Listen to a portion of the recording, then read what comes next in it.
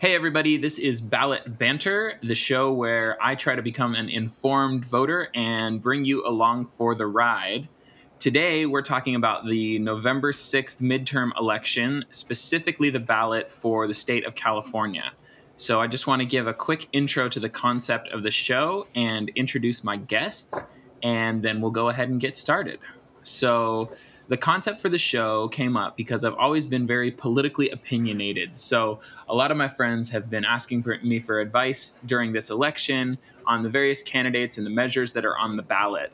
And a lot of the times I didn't quite feel qualified to answer. So I'd be reaching out to my friends who are actually more informed than I am in politics. And I thought, well, why don't I just get on a three-way call with a couple of my most politically informed friends and go through the ballot measures in the different races one by one and then record it. So that is the show. So first off, let me introduce my guests.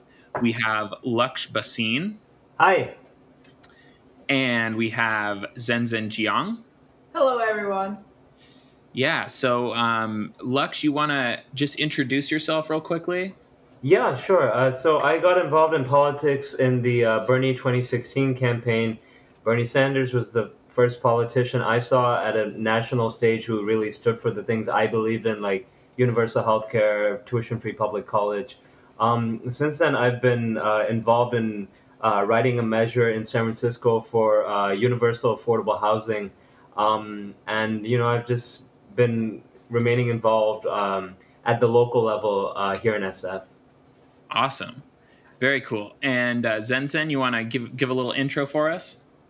Well, hey, everyone. So, my name is Zenzen. So, I studied political science in college, but Bernie Sanders' campaign is what really got me involved with actual political campaigns. Bernie 2016. So I'm definitely left leaning. I support progressive candidates, both state and local. So that's just sort of my background. Cool. Okay, great. And a little intro on me. Same as these guys, I started really, I've always been politically interested. I think I did my first phone banking in 2008 for Obama, but I really got into it during Bernie Sanders' 2016 campaign, phone banking. And we took a trip. Actually, Zenzen and I were both on this trip from San Diego out to Las Vegas to knock on doors and everything for the campaign. So that's actually how we met. So that's a little background from me. And without further ado, let's get to the ballot. So I've got my ballot here, 3 pages. It's got a lot of stuff on it. So we'll try to keep each section brief. Obviously, all three of us are quite progressive, left leaning. So some of these, I think we're gonna look at them if they're a Democrat versus a Republican. We may not spend too much time on something that doesn't need to be covered too deeply because there's a lot of stuff to get through here. And also, I just want to state that we also reserve the right to not know. If we're not sure about something, we'll just say so, and it'll be it'll be just something that maybe you guys listening can help us with. So we're totally open to that too. So let's get started. So the first up, we have the state races. So I have governor here, John Cox, Republican. It says businessman, taxpayer advocate, and then we have Gavin Newsom, Democratic, lieutenant governor slash businessman. Do you guys want to talk a little bit about these two candidates? Do you guys know about both of these? Yeah, so Gavin Newsom, probably most people are very familiar because he's our lieutenant governor. He's sort of a very big political celebrity. Not many people are familiar with John Cox. He's sort of I would describe him as a populist Republican candidate. He's from San Diego, I believe Rancho Santa Fe, San Diego County. The issue with um, John Cox is mostly his Trump style campaign. And if you live in San Diego, you probably have seen some of his border wall rally.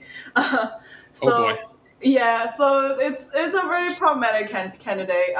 In this case, definitely, in my personal opinion, Gavin Newsom will be the better of the two.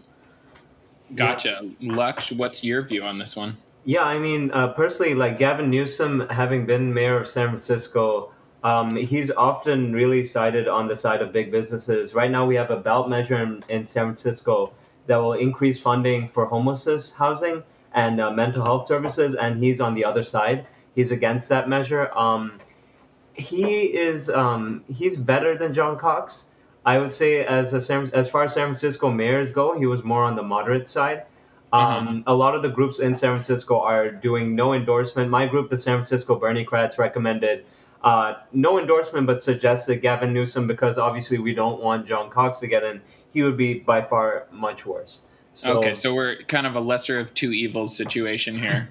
Absolutely. unfortunately, yeah. He did Gotcha. say, to his credit, he is saying that he will fight for Medicare for all, and he has gotten the early endorsement of the California Nurses Association because of that. But he needs his feet need to be held to the fire on that one. Yeah, well, that's going to be up to us. So I guess we're all for Gavin Newsom here as far as who to vote for, but it sounds like an imperfect candidate. But what is the saying? Don't let perfect be the enemy of good. so so that's your governor race there. So let's talk about lieutenant governor for a second. That one is interesting to me because we have two Democrats here running against each other. Can one of you guys talk a little bit about why? How did we end up with two Democrats here? So because we have a top two primary, basically anyone who becoming the top two vote getter in June primary Uh-huh. will advance to the November general election. Okay. So before when Gavin Newsom was running for lieutenant governor, it was him and I forgot the name of the Republican person. But I think this is the first time we have two Democrats in the lieutenant governor race because they were the top two vote getters in June. So they advanced to Interesting. the November election. Okay. And so we have two Democrats here. What do you guys have to say about one versus the other? It seems like kind of a hard choice here if they're both Democrats. I looked at their platforms a little, and they seem relatively similar. Yeah, so I definitely agree because lieutenant like the role of lieutenant governor itself is not really easy to pick differences between like candidates because like the role of lieutenant governor is quite limited. Uh huh. They both candidates did promise that if they get elected, they will not raise tuition on UC CSUs, which is very important because they actually Okay. serve on the board, the board of UC Regents and CSU board of trustees, and I think both of them also say if they get elected, they will not agree to offshore drilling because being lieutenant governor, you will also serve as the chair of the California Land Commission. Okay. So Ed Hernandez, he's been serving in Sacramento for 12 years. Okay. He he's he's more big on the some sorry I'm like It's all good. so he's not the biggest progressive, Mhm. but then he's also not like the most blue dog Democrat. Eleni Konalakis was her only political political experience was being the ambassador to Hungary. Um, she she has never been elected to any office, Okay. and this is actually her first election ever. And Mhm. one of the biggest concern that people often point out is how much money her family has poured into her campaign. And independent expenditure in favor of her campaign. Overall, in terms of campaign spending, she outspent Ed Hernandez, I think at least 3 or 4 times. Uh-huh. And so her dad is a big real estate developer, and that Okay. can present a huge conflict of interest when it comes to the state lands commission. But Sure. it's just like the whole picture of somebody pouring millions and millions of dollars to buy a race for their child is just kind of not like a very progressive thing at all from my point of view. I Yeah. think Ed Hernandez is not perfect. My biggest experience with Ed Hernandez is when we were trying to lobby for the Healthcare for All initiative to pass in the state senate. Uh-huh. He was somebody we had to focus on, but at the end of the day, he voted for it, which is to his credit. Okay. I don't know anything about Eleni Kounalakis because, I mean, beyond what she said on her platform, just because she doesn't have a record. And a lot of the times when it comes to politicians, you have to judge them based on their record and not so much what they say they're going to do. Eleni, I mean, at the end of the day, this office really doesn't do a huge amount, but Uh-huh. like a conflict of interest on the State Lands Commission is actually pretty important because when Gavin Newsom, he still is lieutenant governor, but as lieutenant governor, he was involved in a decision about San Francisco wants to limit heights on the waterfront to sort of allow people to still enjoy the waterfront without overdeveloping it.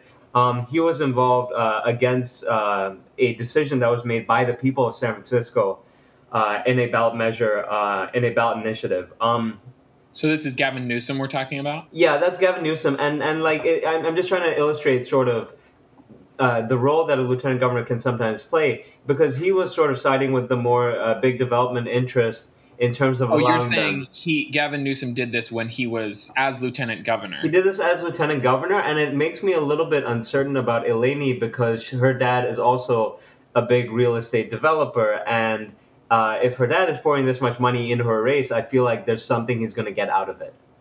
Right, sure. I mean, of course the argument could be made that it's just his kid too.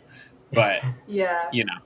Yeah, Okay, yeah. cool. I think we I think I want to make it clear that I have no issue with people with no prior political experience running for office because I think it's uh-huh. great. I want more people to get involved. The issue is how people get there. Right. Politics should not be a pay to play, and definitely there's no way we can deny that the her family money played a big role in her campaign, and that's not something we want to see in our politics. Right. Okay. Yeah, that's great info. Thanks, guys. Okay, so Secretary of State, we have Alex Padilla, who is a Democrat, who is the current Secretary of State, and then we have Mark P. Muser, who is the Republican, who is an election law attorney. I think for us, this is going to be pretty cut and dried, pretty straightforward. I think we're all probably going to side with Alex Padilla. Is that correct? Yeah, agree with Okay. you on that. Yeah.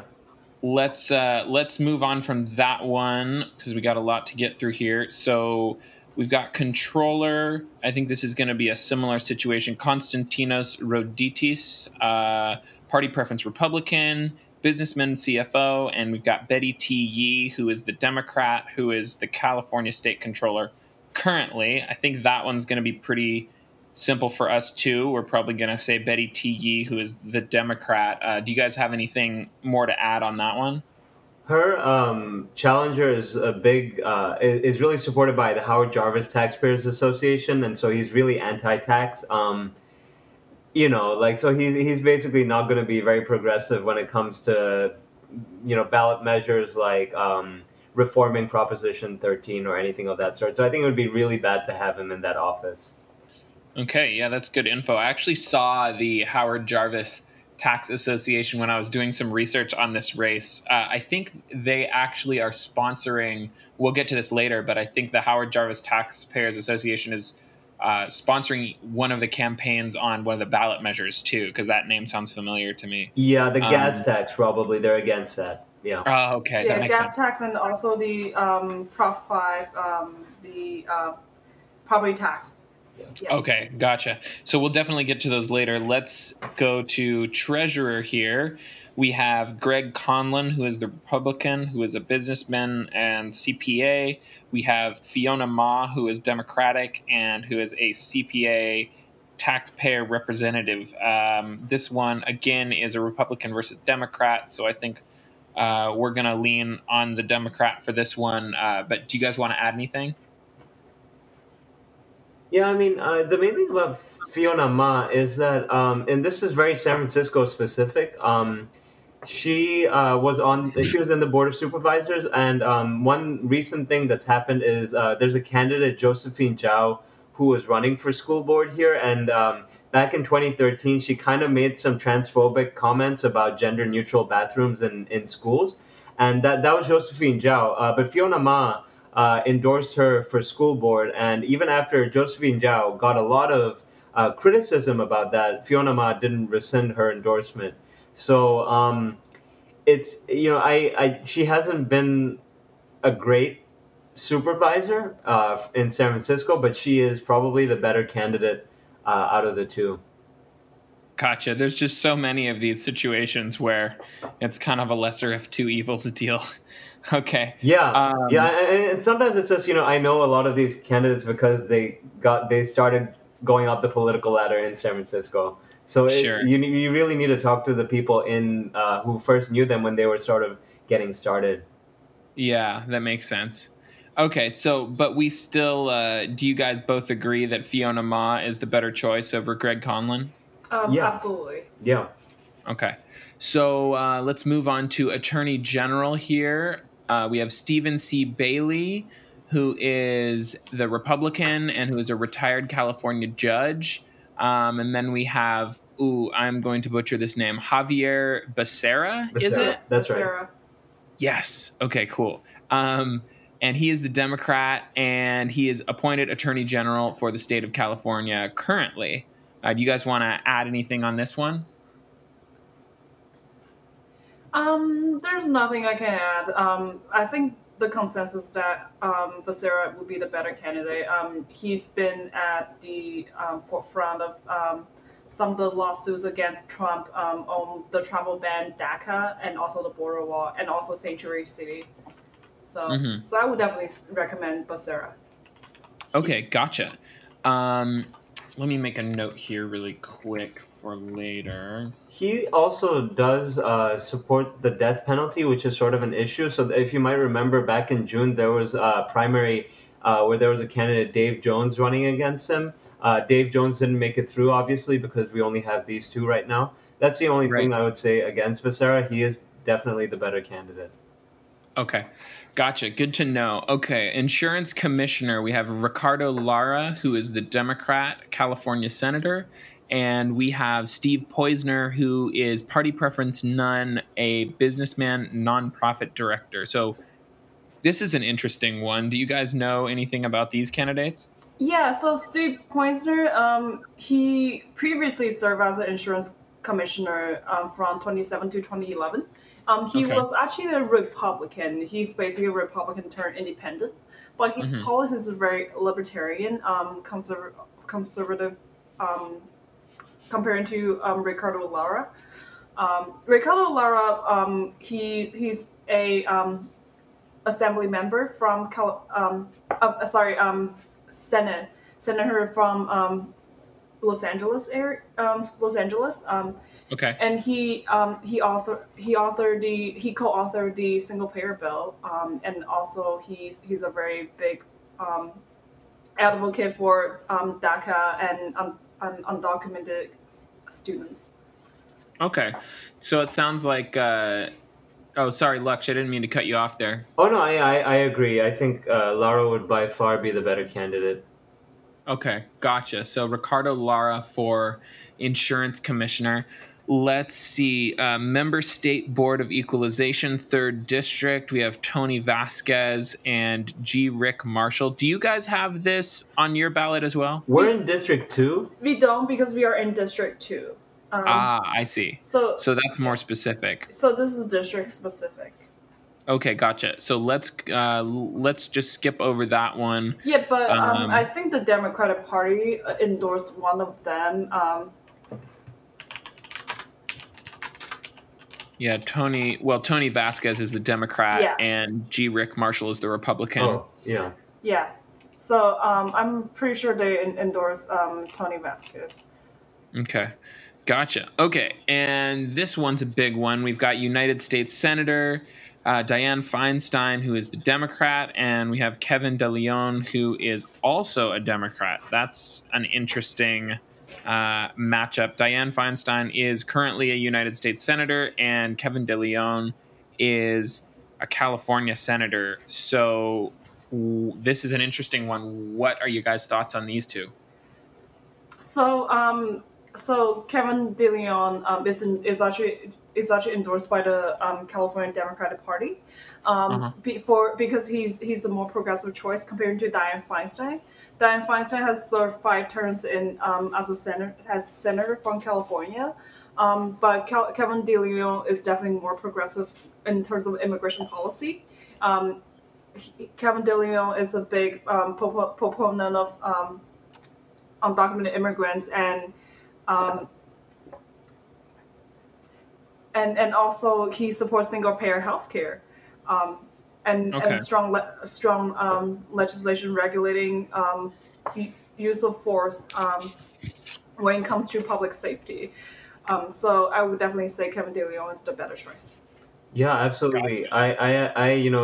Feinstein has a home, actually a mansion in San Francisco. She actually got her start in politics in San Francisco, and we went there to protest several times. Most recently, it was regarding her rubber stamping a lot of Trump's nominations when he was getting started in January 2017.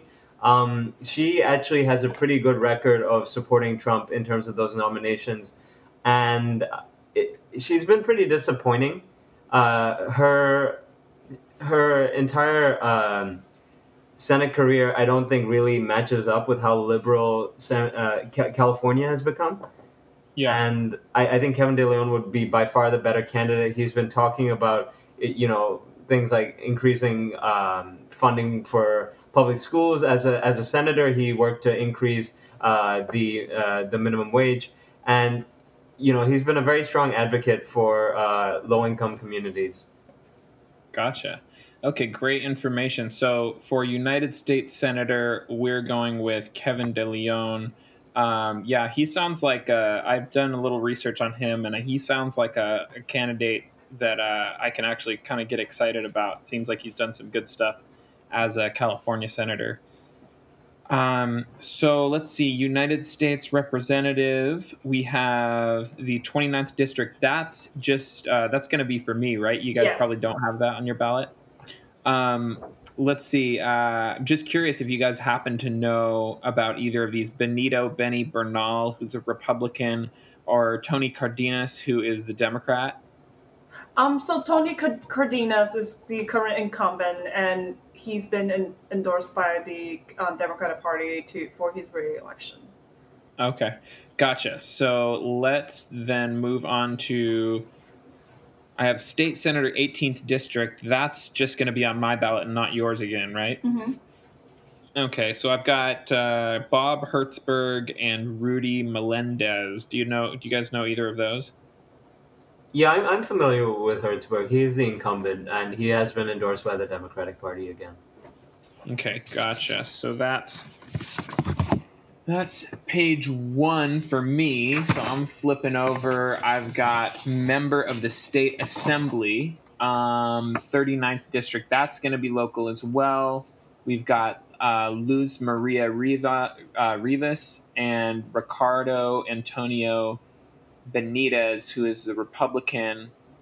Do you guys want to comment on either of those? I would say just go with Luz Maria Rivas. Okay. And now we get into this. This has actually been the hardest for me to research. The Judicial Supreme Court Justice, for Associate Justice of the Supreme Court, Carol Corrigan. I've been looking into her a little bit, and it's a little confusing because she was apparently against giving the right to gay marriage back when Proposition 8 was on. I think that was it the 2006 or 2004 ballot. I can't remember. I believe it was in 2008. I Oh, don't was it remember, so 2008? I don't Yeah. really remember the exact time. Okay, but she was against that, but then it said that she was against it for like procedural reasons or something. Do you guys know about that? So she wrote two dissents to the court's finding that the California Constitution protects the right of gay people to marry. So basically, he wrote this opinion. Oh, Carol's a guy? She sorry. Oh, she, okay. I'm so Sorry. sorry. I don't even remember what was I talking about. Okay, so she wrote two dissents to the court's finding that the California Constitution protects the right of gay people to marry. To me, that's a big red flag. And I saw some of the local LGBTQ political clubs recommended a no vote of her re-election because of her record. Interesting. Lux, do you have anything about that? Yeah, I mean, I didn't know as much about the judicial races. It does sound like she would be somebody who shouldn't be retained, and if she isn't retained, Newsom could appoint somebody potentially better. Gotcha. Okay. So let's see. We've got Associate Justice of the Supreme Court, Leandra R. Kruger. Do you guys know about her? Cougar, she's I mean, so far there's nothing really problematic of, in her rulings. I would Uh-huh. recommend a yes vote because she's been doing her job. I don't have anything to add. Yeah. Okay, gotcha. So let me see. This is where I have to start writing things down. So give me a sec here. Dun, dun, dun. So we've got. So we're saying, let's say yes for Kruger. Okay. So Judicial Court of Appeal Justice Sorry, for Associate. those will be on your own ballot, not Oh, these are only on my ballot. yeah, Okay. because I'm in the sixth district, I'm in District 1, yeah. and So Laksh is in District One, so we are Okay. all in different districts. So those we would not be able to offer opinion on. Got it. So maybe what we can do here is just give an idea or offer your opinion on how we should be picking uh, a judicial court of appeal justice. Because what do you do? Do you just Google their name and see how they've ruled on things? Is that even possible? I think that's part of it. I think sometimes you'll see news stories about some controversial decisions they've been involved in.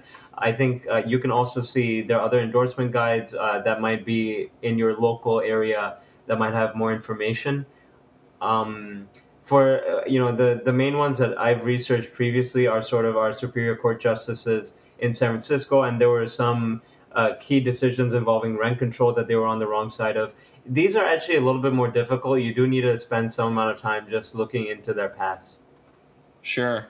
Okay, and I want to mention here, I think because of this, I'm not sure about this. I don't have data to back this up, but I think it's fairly likely that a lot of people don't mark yes or no on a lot of these. So actually researching and voting on these offices might actually have a bigger effect than, say, voting for something like the governor or lieutenant governor, who there's a lot of people voting for one of the candidates. Does that make sense, or am I off base there?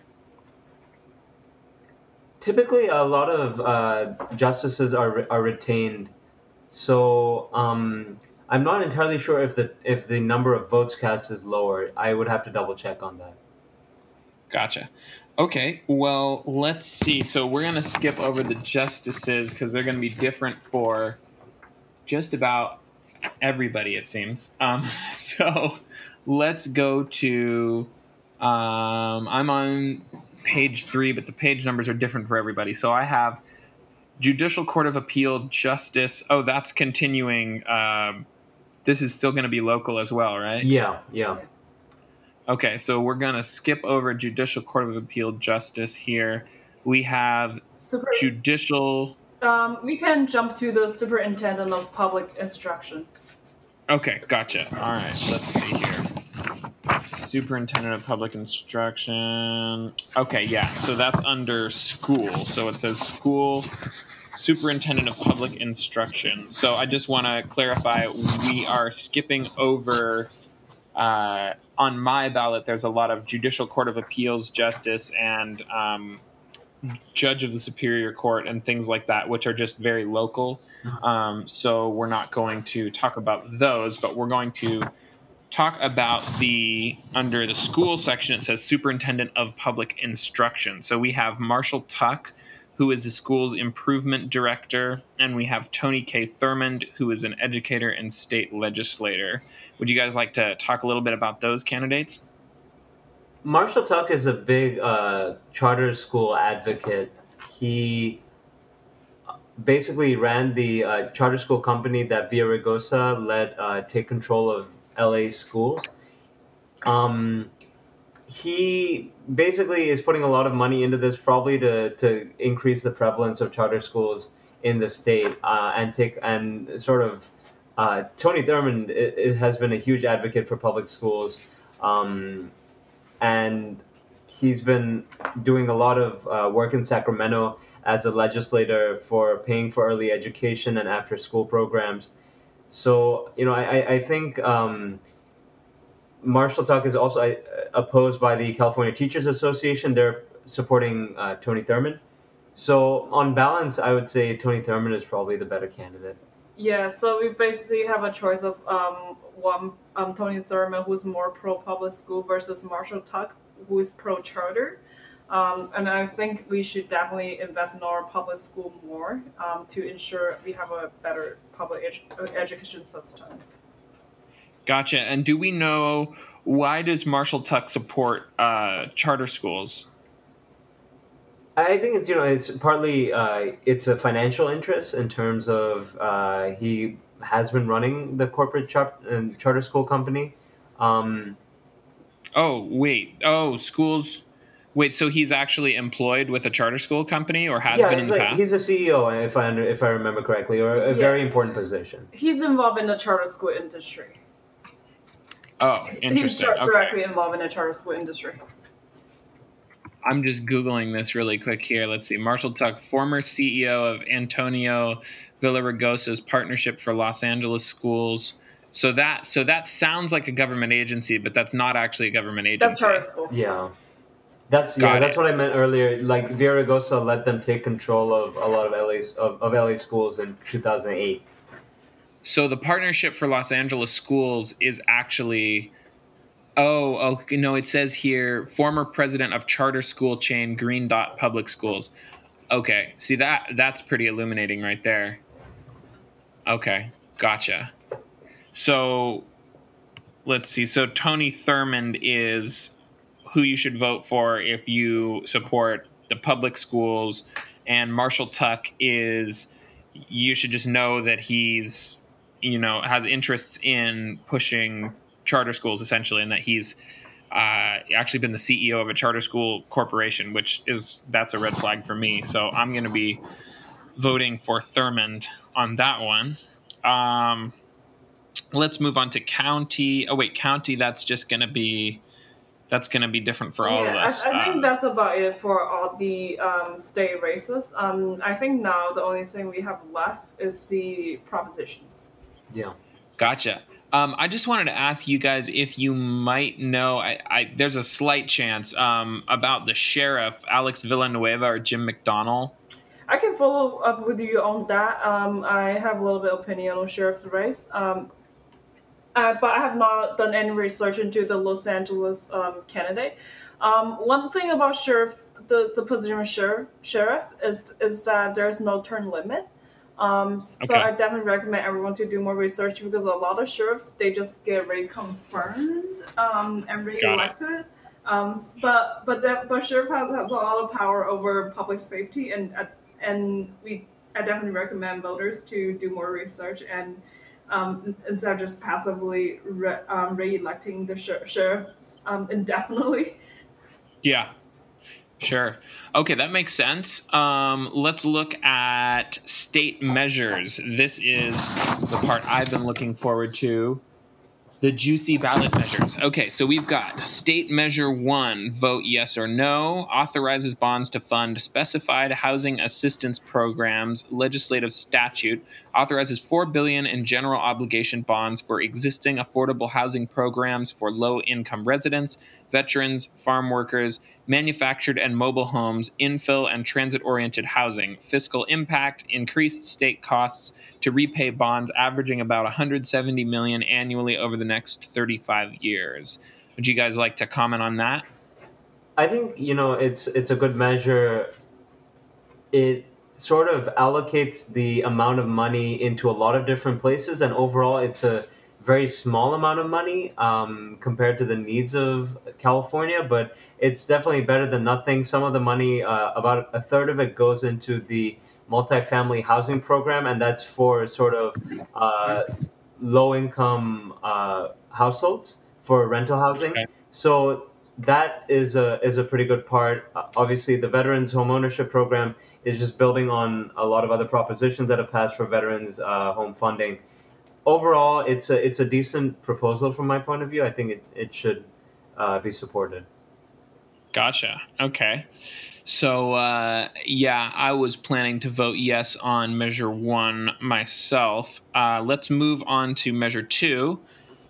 Authorizes bonds to fund existing housing program for individuals with mental illness, legislative statute, amends Mental Health Services Act to fund No Place Like Home program, which finances housing for individuals with mental illness, ratifies existing law establishing the No Place Like Home program, fiscal impact, allows the state to use up to 140 million per year of county mental health funds to repay up to $2 billion in bonds.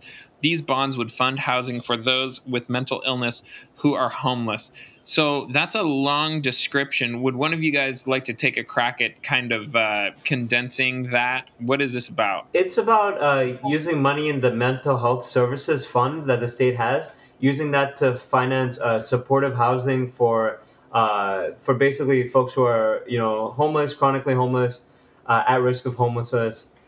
And overall, I think it's a good proposition. Ideally, we would have new money coming in rather than sort of reusing the existing money. But there is a big need for supportive housing, and sort of as you can tell from proposition, as I mentioned earlier, proposition one is kind of not enough by itself. Proposition two is a good start for supportive housing funding. Yeah, just to clarify, the supportive housing is for individuals with mental illness who are homeless, chronically homeless, or at risk of homelessness.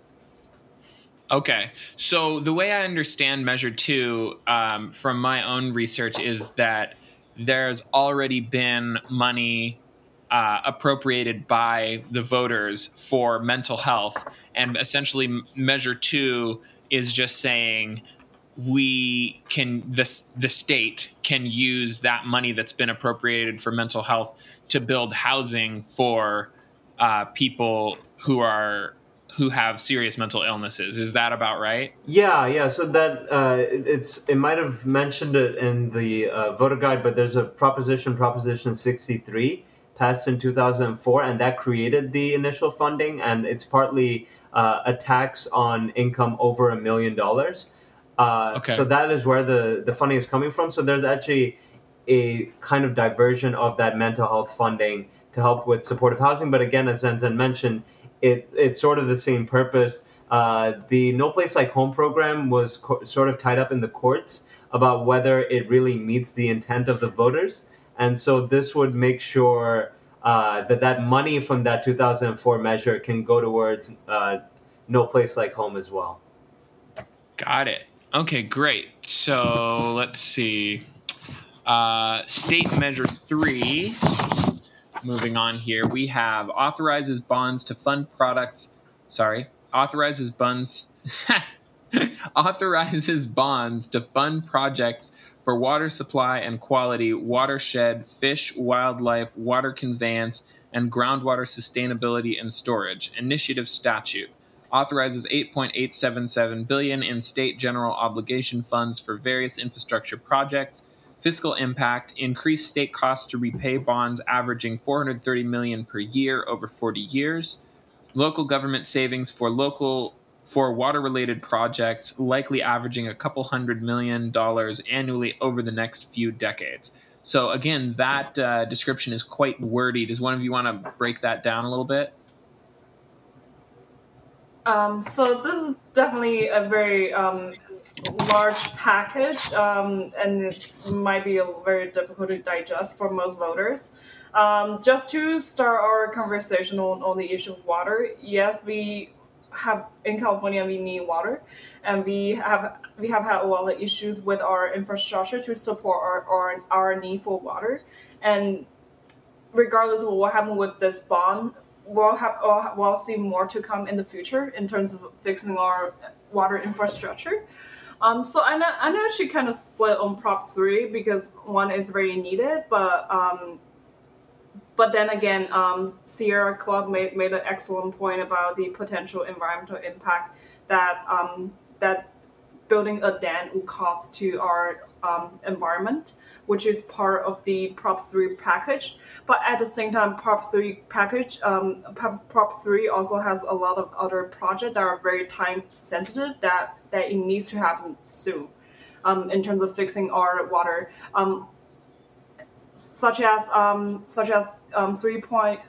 like $3 billion for safe drinking water and water quality, and 2.8 almost $2.9 billion for watershed and fishery improvement, and 940 million for habitat protection. So all these are very great components of Prop 3 that will really help us, and we really need these projects to start as soon as possible. I'm leaning a very weak yes, and but at the end of the day, Prop 3 is not the final solution to our issue of dealing with the water shortage and water infrastructure. And in the future, we'll see more and more conversation and more propositions in terms of fixing our water infrastructure. This is going to be an ongoing issue for many years to come. Yeah, I mean, access to safe drinking water is still an issue in a lot of parts of California. And I have to say, I think overall, this is a good proposition. And I can see the Sierra Club's concerns. It's difficult to find something that'll satisfy the concerns about environmental impacts of dams as well. I think overall, it's a good deal. Got it. Yeah, and also I just want to address everyone's point that I've heard on Prop 3 so far. So a lot of people argue that Prop 3 is also a subsidy to our agriculture industry in Central Valley because part of the package includes fixing up the canal and the water delivery system to Central Valley, where big agricultural corporations are. So I just Right. want to acknowledge this point and help voters to make their decisions. So what Prop 3 is a very complex package with many different components. Some are very good and some are very bad. Um, but in the end of the day, we really need solutions to our water infrastructure and our needs for more clean drinking water. Gotcha. Yeah, see, I'm split on this one because I've read for the people who don't know what Sierra Club is. Sierra Club is a reputable environmental organization, and essentially they exist purely to protect the environment. That's their whole mission statement. And um, they made, I thought, some really good points about And I don't remember the exactly what they were saying. So maybe you can help me with this.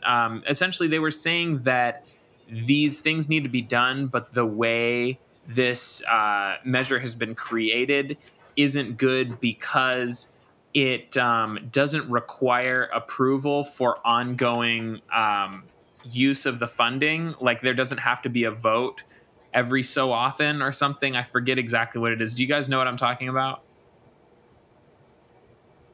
I think partly they're concerned about infrastructure investments and the gains from those investments going to sort of the wealthy. We don't have a great publicly financed infrastructure. I think that's part Uh-huh. of it. Yeah, Gotcha. I honestly don't entirely Yeah, know. I'll have to look deeper into that specific argument. Overall, I would say Prop three is not definitely not the perfect proposition. There are Uh-huh. some components of this package that we could do without, but in the end, you only have a choice of voting yes or no. So Right. But there is, to my understanding, there they could pass it through, and this may not be correct at all. So please correct me if I'm wrong here. But instead of doing a ballot measure, this could be, or these things that need to be done to, fix our watershed and basically help our water infrastructure get better could be done through the legislature, but they're putting it on the ballot. Possibly, it sounds to me because they know people aren't going to look into it as deeply. What would you guys say to that? I think with a lot of ballot propositions, you could definitely go through the legislature. I think the concern was in June there was Proposition 68 passed, which already I think allocated about 1.5 billion for water related projects, and so the legislature wasn't looking to put something on the ballot right away for more water Mm, related projects. And this is a $9 billion for just water related projects. Um, so I think in general, to give you the legislature's perspective, they tend to avoid putting the same thing on the ballot repeatedly because they think it makes it less likely for it to pass. Um, in general, it's nice for things to go through the legislative process if they can. Um, hmm if this ballot measure is defeated, there can be another chance. It's just that in the interim between now and the next election, there could be a lot of issues with the existing water infrastructure. It's only going to get worse, essentially. Got it. So it might be a situation where this isn't a great measure, but we're kind of over a barrel here in terms of this stuff needs to get done. And if some of it isn't the most progressive way to do it, then they may just have us, and we may just need to Yeah. to put it through so that it can happen. Is that kind of an accurate yeah, summation? to be fair, to be honest, I have not marked my ballot on Proposition Three. I'm have marked every other proposition except three because I'm still on the fence. Even though I'm ready to jump on the yes side, I'm still not quite. It's not a perfect bill. Yeah. There's a lot of sacrifice to be made if I'm marked yes or if I mark no. There's a lot of Yeah. sacrifice on both sides. So it's definitely a bill that I recommend everyone to look deep into and think about in terms of our priority as a state and make informed decision on that. Got it. Yeah. Okay, cool. Let's move on to state measure 4. This is authorizes bonds funding construction at hospitals providing children's health care initiative statute authorizes 1.5 billion in bonds to be repaid from the state's general fund to fund grants for construction, expansion, renovation and equipping of qualifying children's hospitals. Fiscal impact: increased state costs to repay bonds averaging about 80 million annually over the next 35 years. Now, I just want to say about this one, the way this is structured, it seems so obvious, it's almost comical like vote yes, a yes vote is a vote for children, and vote no if you hate sick children and you want them to die. Like that's and it's kind of strange to me that it's like that. Is there more to it, or is that literally this this measure? That's basically what's happening. And the main proponents of this measure are the California Children's Hospital Association. Just to give some more background on this measure, one of the good things about it is that it would try to ensure that the money from this is not only going towards areas that have decent children's hospitals, but also vulnerable populations. It'll make sure that the funding can't just go to a very small number of hospitals. And part of that will happen through the California Health Facilities Financing Authority. It's listed in the legislation, and it's one of the main government bodies that sort of tries to ensure some amount of equity in terms of where the funding goes. That's one of the good things. It's really important to continue to construct and expand and refurnish children's hospitals. The main concern is obviously that a lot of the money is going towards sort of private hospitals, and there aren't very many public hospitals. There's the UC hospitals that are going to get about 18% of the funding. Um, that's just the state of the hospital system right now, that a lot of it is not entirely public, but that's separate from this ballot measure. And I think overall it would make sense to support the increase in funding because some of it does go to the UCs in any case. Okay, that makes sense. I just wanted to confirm that it is what it seems, because so often some of these aren't exactly. Yeah. Um, so I think we can move on to measure four, Zenzen, unless you had anything to add to. Sorry, we move on to measure five, unless you had anything to add to measure four, Zenzen. I don't have much to say about four. Luck covered Okay, it pretty cool. well. Seems like an easy yes for me on measure four. Let's talk about state measure five. Changes requirements for certain property owners to transfer their property tax base to replacement property. Initiative constitutional amendment and statute. Removes certain transfer requirements for homeowners over 55, severely disabled homeowners, and contaminated or disaster destroyed property. Fiscal impact. Schools and local governments each would lose over $100 million in annual property taxes early on, growing to about $1 billion per year.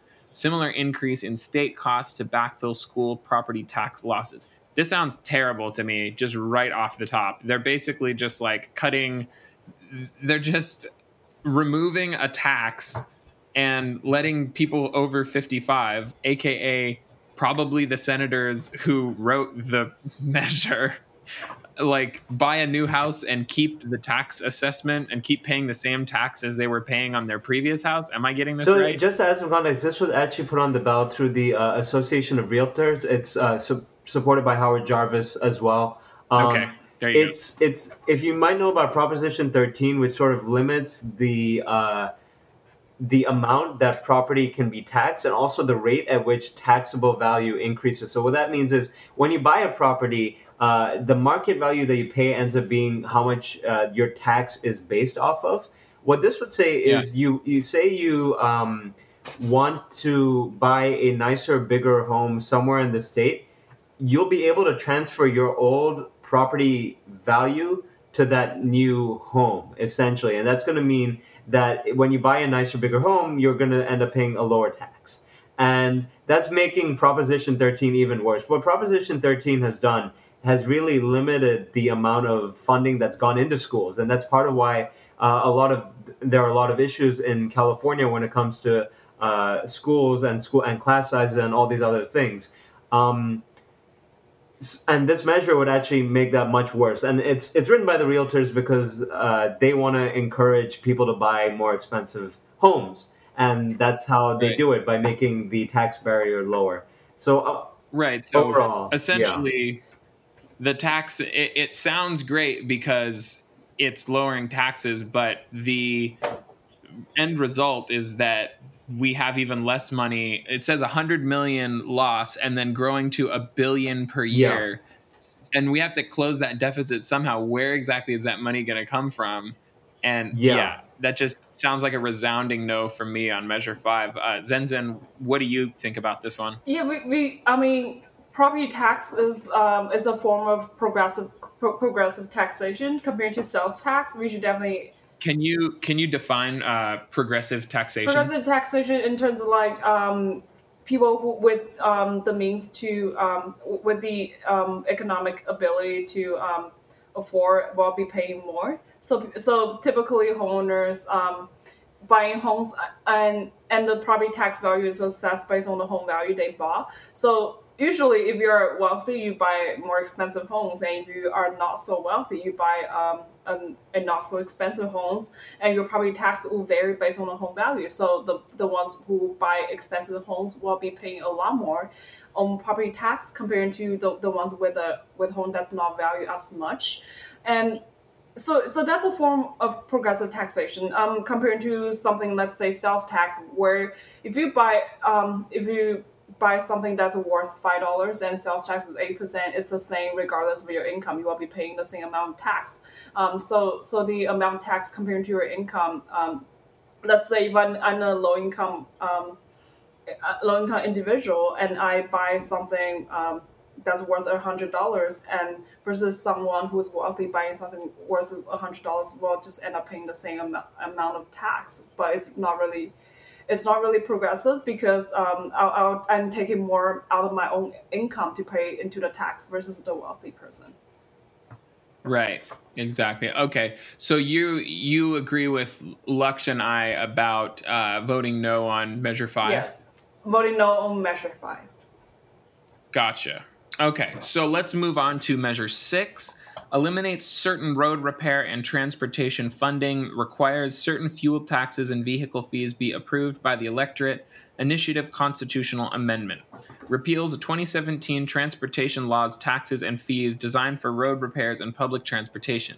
Fiscal impact. Reduced ongoing revenues of 5.1 billion from state fuel and vehicle taxes that mainly would have paid for highway and road maintenance and repairs as well as transit programs. See, this is another one. It's like, oh, it sounds great. Yeah, we're going to pay less taxes, but I mean, reduced revenues of 5.1 billion from state fuel and vehicle taxes that are going to pay for highways and road maintenance. Like, we need highway and road maintenance. We don't like how the roads are already like shitty enough. How bad are they going to be if we take a 5.1 billion budget cut? Like, that just seems ridiculous to Yeah, me. so back in June, we did pass a measure that all the revenue we get from gas tax will be spent on transportation, so which is great.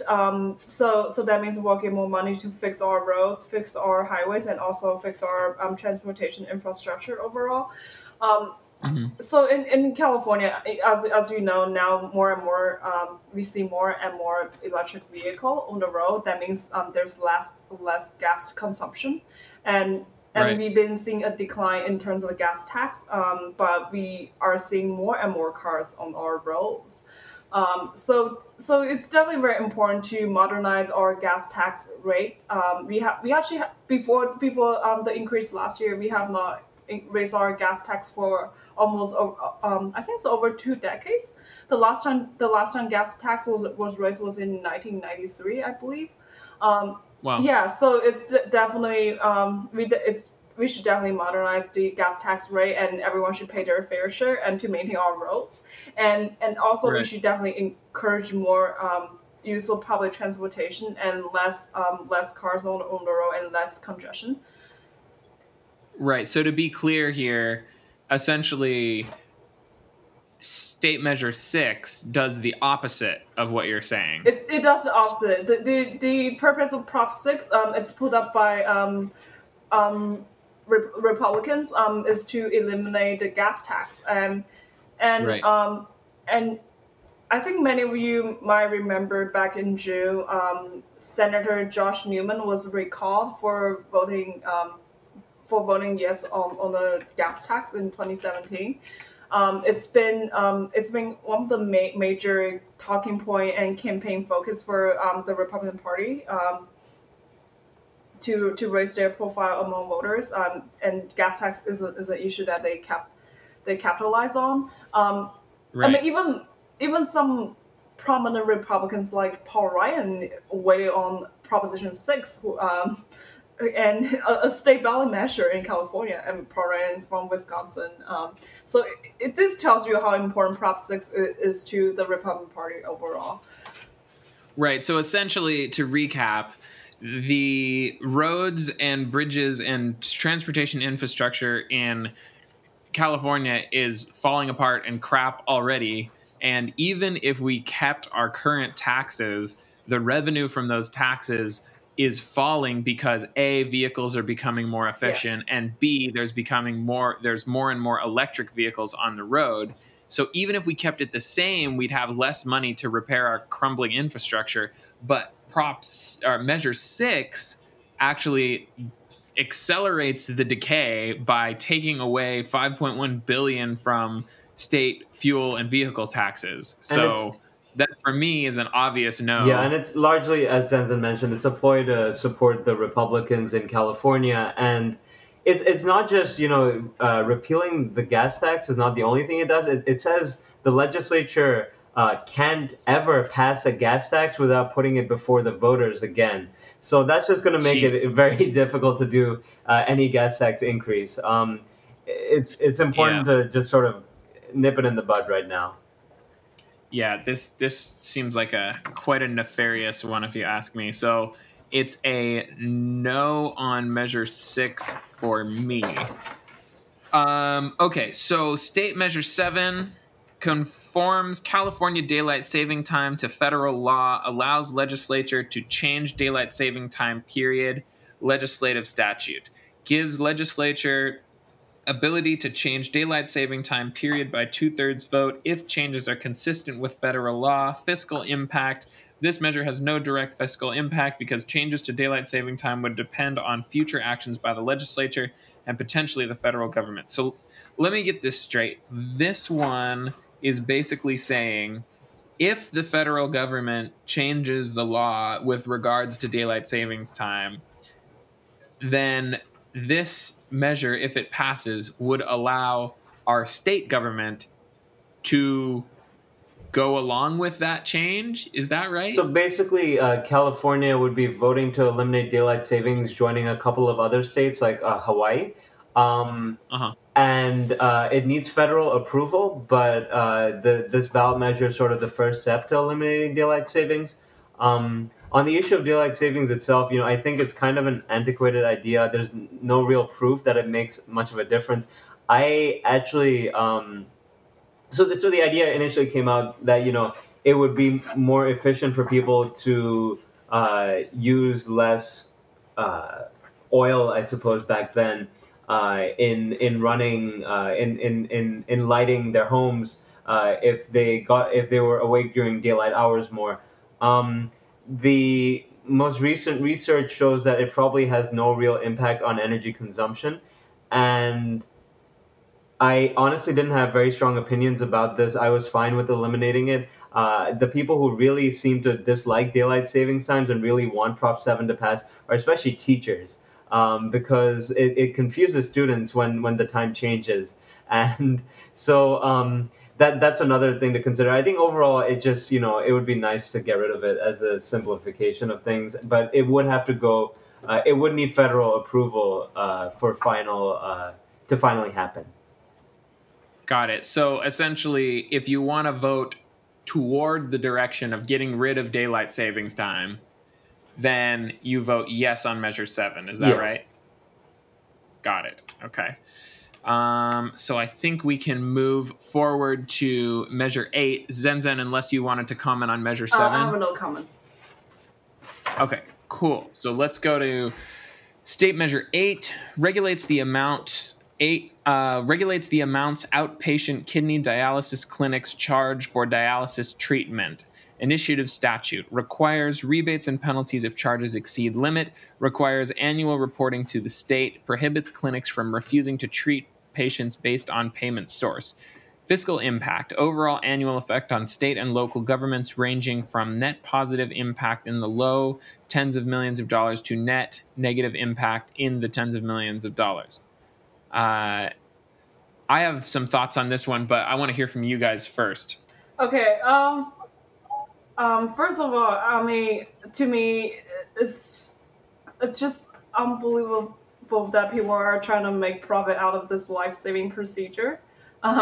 This For patients who really need this procedure, it's very unfortunate that corporations are are trying to make as much money as they can over these desperate patients. Right. And also in a lot of countries that dialysis is actually free. And Yeah. So if I can pause right there real quick, some people might not know what dialysis Mhm, is. And just to give kind of like a very oversimplified explanation, essentially, if you have kidney failure, um, you can use a dialysis machine. Essentially, it takes blood out of your body, it filters mhm, it like your kidneys normally do, and puts the blood back into your body. That's what a dialysis is. So this measure is essentially saying um, it's deciding. Well, I think so. You guys correct me if I'm wrong here, but I think the measure was actually brought by um, people who work at the dialysis clinics, and the measure is attempting to limit the profits of the dialysis companies to 115%, meaning they can still make 15% profit off of, if their costs are 100%, they can still make 15% profit. All this does is limit the amount of profit they can make. Is that That's part correct? of it. It also, as you sort of mentioned earlier, make sure that there isn't discrimination based on source of payment for care. But that is definitely the biggest part of it. There are a lot of companies that for-profit dialysis companies that have profit margins over that, and the measure was brought Right. by SEIU United Healthcare Workers. Which is basically a union representing those workers, the clinic workers, uh, to kind of try and rein in the corporate profits of this industry. Right. I was just watching.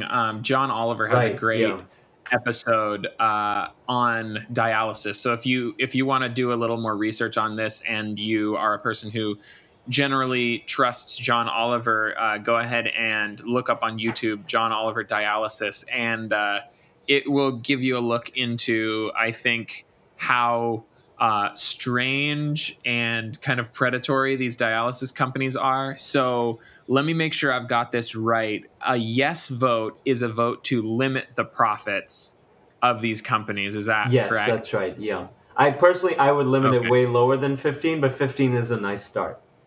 yeah. Right. Yeah, I would say like a 15% profit is quite a lot on a life-saving procedure that someone can't say no to.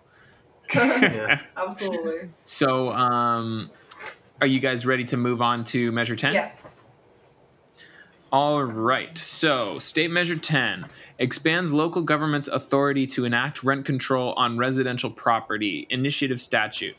Repeals state law that currently restricts the scope of rent control policies that cities and other local jurisdictions may impose on residential property. Fiscal impact: potential net reduction in state and local revenues of tens of millions of dollars per year in the long term. Depending on actions by local communities, revenue losses could be less or considerably more. So I know this is a big one for you, Zenzen. You want to start us off? Um, Actually, Laksh can start off this one. Okay. Yeah. He's very excited to talk about this. Yeah, I think this is actually the most important proposition, statewide proposition on the ballot. Rent control in California has been severely limited since 1995. The real estate industry helped pass a law called Costa-Hawkins. You might have heard about it. It basically limits the ability of cities to expand rent control on new construction after 1995, and it stops cities that already had rent control can't even expand it further. So San Francisco had a law on the books saying that buildings before 1979 are allowed to are rent controlled. But when Costa Hawkins passed at the state level, that 1979 date was fixed, which means that in our city, in San Francisco, rent control can't be expanded to buildings built after 1979. Um, and Wow. so what this measure would basically allow us to do is allow local governments to, if they choose, expand rent control. The real estate industry cut it off at the state level back in 1995, so no local governments could expand it even if they chose to. In San Francisco, the kind of system that we have here is that rents go up in line with inflation. So we're not talking like static rent. We're talking rents gradually going up with a reasonable rate of return. And this measure would really help control some of the soaring prices that we're seeing, some of the gentrification that we're seeing, because all kinds of horrible things can happen. It's not just about rent control to buildings after 1995. Costa Hawkins also removed vacancy control. So when you actually leave as a tenant, if you were to leave a building, the landlord could jack up the price as much as they wanted to. So that makes rent control pretty ineffective. If they can just take a building, kick you out of there through some sort of nefarious or questionable means, which landlords have a lot of ability to do, and then jack up the rent on the tenant. And then this is actually a pretty common situation that the real estate industry has exploited for making more profit. So what Proposition 10 does is that it repeals Costa Hawkins, with this old 1995 law, and it allows cities to, if they choose, implement vacancy controls, rent controls on buildings as they choose. So Berkeley is considering doing it on a 20-year basis. So maybe the first 20 years of building isn't rent control, but then after 20 years it would be. The point is that the decision for this really should be left to the cities, and kind of preempting it at the state level has caused all kinds of issues with gentrification and so on. So I think this is probably the most important measure to support. It's gotten so much money against it from real estate industries, and Wall Street. So this is the one that has a lot of misinformation against it. I know a lot of people have been confused. I've been talking to a lot of folks, but that's just because of these horrible ads that are going out by the real estate industry. Right. Okay, so essentially, Measure 10, a yes vote means that you want to give local governments authority to enact rent control, and you want to expand that authority. And a no vote means that you don't want to expand that authority. That's Yeah, a no right? vote would leave things as they are, which I think it's going to make things very difficult. Right. So it obviously it seems like a yes for me. One of the just to address one of the counter arguments that I've heard a lot. I hear people saying I've been looking, on Reddit and a bunch of different places about to see what people are saying about the different measures. And one thing that people are saying against 10 is, well, there's a huge housing shortage in California, and if you enact rent control, then they aren't going to, the developers aren't going to build more houses because they can't make a profit. What do you say to that, or either Lux or So there Zenzen? are a couple of points there. One, this measure doesn't enact rent control. It lets cities enact rent control as they choose, and the situation is going to be very different depending on where you are. Right now in San Francisco, we're talking a lot of landlords, apartment association, I think, reported a net operating income of $18 or so a square foot. So they're making quite a Wow. lot of money as it is, and like you really need to look at this on a locality by locality basis. This measure would let the cities decide for themselves. Um, it's not enacting rent control in and of itself. The second point I would make, personally, I've been involved in a measure in San Francisco for public financing of publicly owned, publicly operated housing, so that this kind of system that we have in place right now, where landlords, developers, typically big developers, try to maximize their profits and treat housing as an investment rather than as a human right. It's a pretty horrible system, and it's led to a lot of rent increases in and of itself. And what we're trying to do here in San Francisco is basically move past this system to a publicly financed system, like a lot of other countries have around the world. And at the end of the day, as long as somebody is making profit and getting a return on their investment, your rent is going to be higher. So at the end of the day, it's also good for you to sort of move beyond good for everyone who's a tenant to move beyond this kind of system that we're in right now. Overall, I would say this is a kind of decision that's best left to the localities, and most of the rhetoric that's being thrown out against this measure and saying it'll exacerbate the housing shortage, it's being thrown out by a lot of the developers who stand to lose the most. Right. Yeah. Okay. So that Wait, did seems to make sense to me. Sorry, Zen, were you going to say I just something? want to address your point about the need for more housing. I think we need to be Mhm. more clear on that. Yes, we need more housing. We need more affordable housing. So what Right. developers have been building are luxury housings, and you probably have seen a lot in Los Angeles. Just look at all the new construction and check their rents in the thousands, Yeah, and they're all and they're vacant all too. vacant too. Yeah. I read that downtown LA has one of the highest vacancy rates in the country, and they just keep building these luxury apartments and nobody's living in them, and yet we have like this terrible homeless problem. Yeah, so we do have an abundance of luxury housing. What we don't have is affordable housing, which developers would not want to build because there's no profit incentive. What we really need is a comprehensive approach from the public side and to tackle the issue of lack of affordable housing. It's not a lack of housing, it's a lack of affordable housing, and we definitely need to be clear on that one. Right. So if you are for affordable housing, vote yes on Measure 10. Yeah, Is that's that right. right? Absolutely. Okay. Got it. All right. So let's move on here to State Measure 11 requires private sector emergency ambulance employees to remain on call during work breaks, eliminates certain employer liability, initiative statute. Law entitling hourly employees to breaks without being on call would not apply to private sector ambulance employees. Fiscal impact, likely fiscal benefit to local governments in the form of lower costs and higher revenues, potentially in the tens of millions of dollars per year.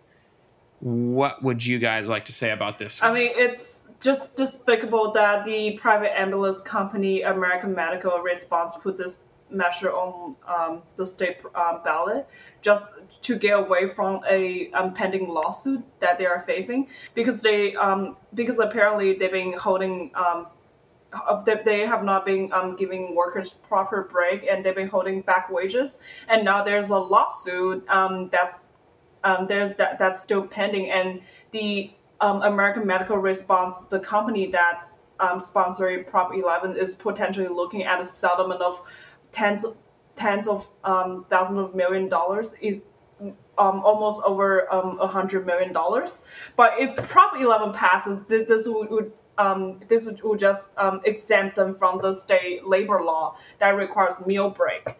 So comparing to how Right. much they will be paying in upcoming ruling, the money they put into Prop 11 is a drop in the bucket, and it's just so shameful that they're trying to get away from our labor law by using our ballot proposition and denying ambulance worker their right to meal break. And really, if they need people to respond during meal break, they probably should just hire more workers and pay proper Right. wages.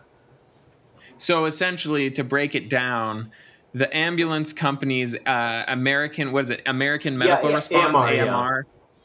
So AMR was essentially whenever someone would take a break that works for them, they would make them work during their break and then they wouldn't pay them during the break. And then they got sued because of this. And the lawsuit is essentially is looking like they're going to lose it and have to pay maybe even $100 million. So instead of doing that, AMR has decided, you know what, let's create a ballot measure that, if passed, allows us to makes it so that this lawsuit would have to be dropped. They don't pay the $100 million, and they keep uh, forcing people to work on their breaks with impunity. Is that basically the picture. Basically, this law, basically this proposition would exempt American medical response from complying with our state labor law, and also from the consequence of the class action lawsuit that they are facing. If in case you are interested, you can look up Bartoni versus American Medical Response West. That's the name of the lawsuit. Got it. Okay, so this one is, so if you vote no, you're saying that the ambulance companies have to pay people on their breaks just like everybody else. Is that correct? Basically, the ambulance company cannot deny people meal break, cannot force them to respond to calls during their lawful meal break, and they have to follow the Right. California labor law just like everyone else. Right. And the question that somebody asked me was, well, they're ambulance workers, so don't you want them to respond on their break? And the answer is no, there should be enough ambulance workers so that if one is taking a break, there's somebody else there You that can probably don't want respond. them to respond to you if they're not in a good state to respond to you. That's the most important thing. You want them to be able to do their job well, and and that has to include giving meal and rest breaks. I Right. think this whole measure, and obviously I support no on this measure. The whole measure is sort of epitomizes how horribly broken the private ambulance system is. Besides this issue, they ambulance costs are just insane. I come from the United Kingdom. I'm actually an immigrant, and to me, it's just kind of foreign that you have private ambulance companies making so much money off of such a life saving duty, and the whole field needs to be nationalized. But as one step, you can definitely vote no on Proposition 11. Yeah. Got it. I think that's a good way to wrap it up. Okay, so State Measure 12 establishes new standards for confinement of specified farm animals, bans sale of non complying products. Initiative statute establishes minimum requirements for confining certain farm animals, prohibits sales of meat and egg products from animals confined in non complying manner. Fiscal impact potential decrease in state income tax revenues from farm businesses, likely not more than several $1 million annually. State costs up to $10 million annually to enforce the measure.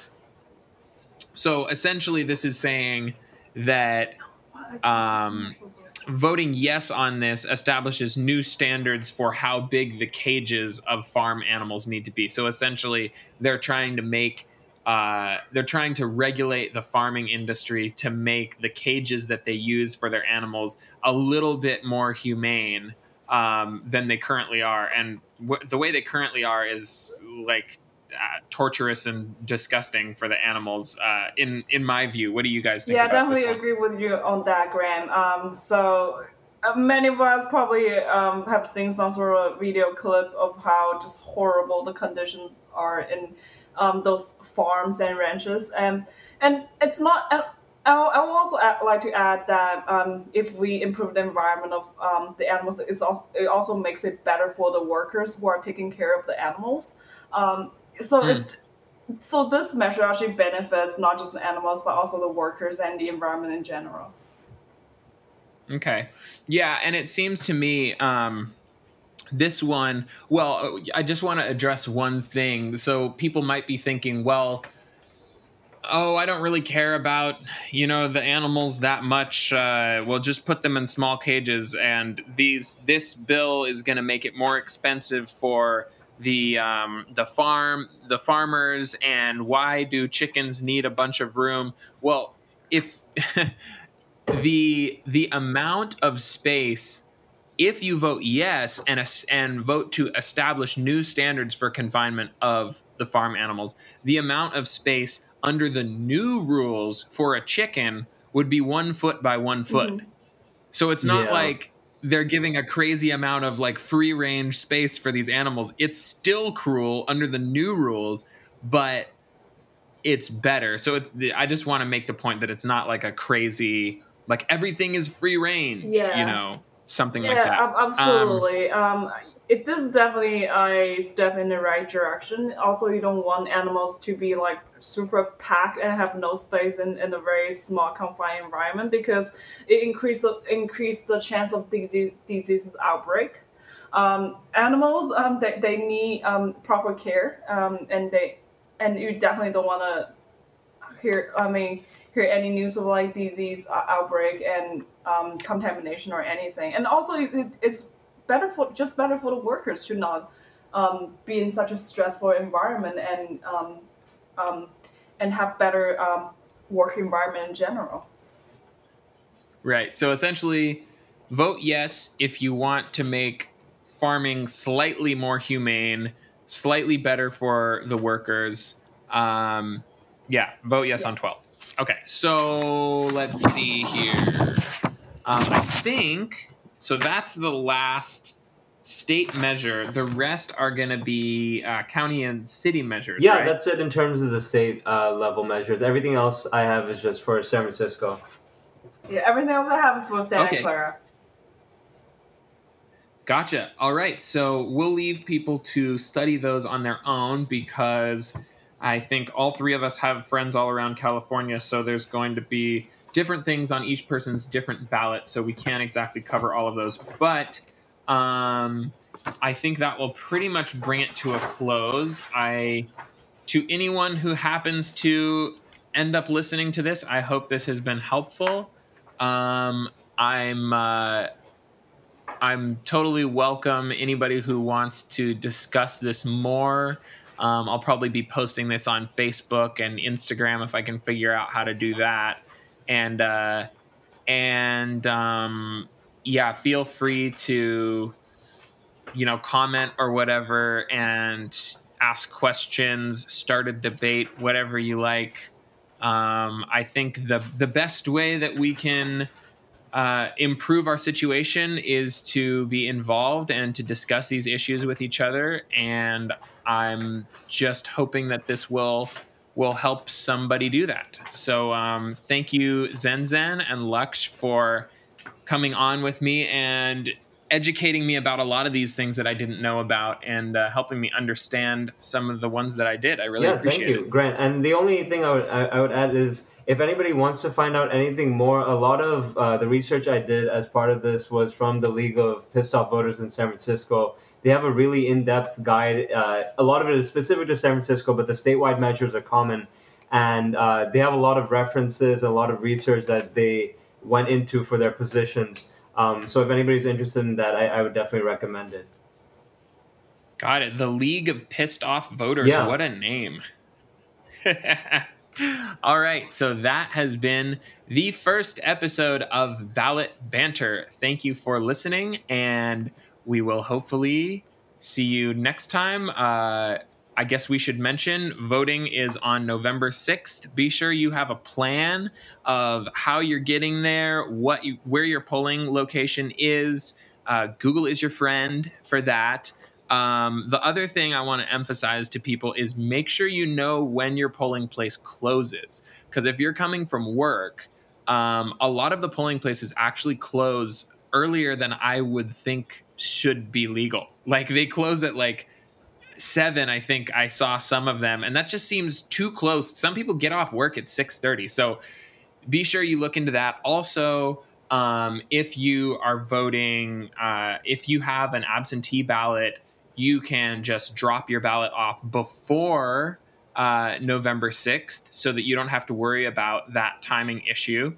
And yeah, go make a plan to vote, get some friends to vote with you, and let's try to change things for the better.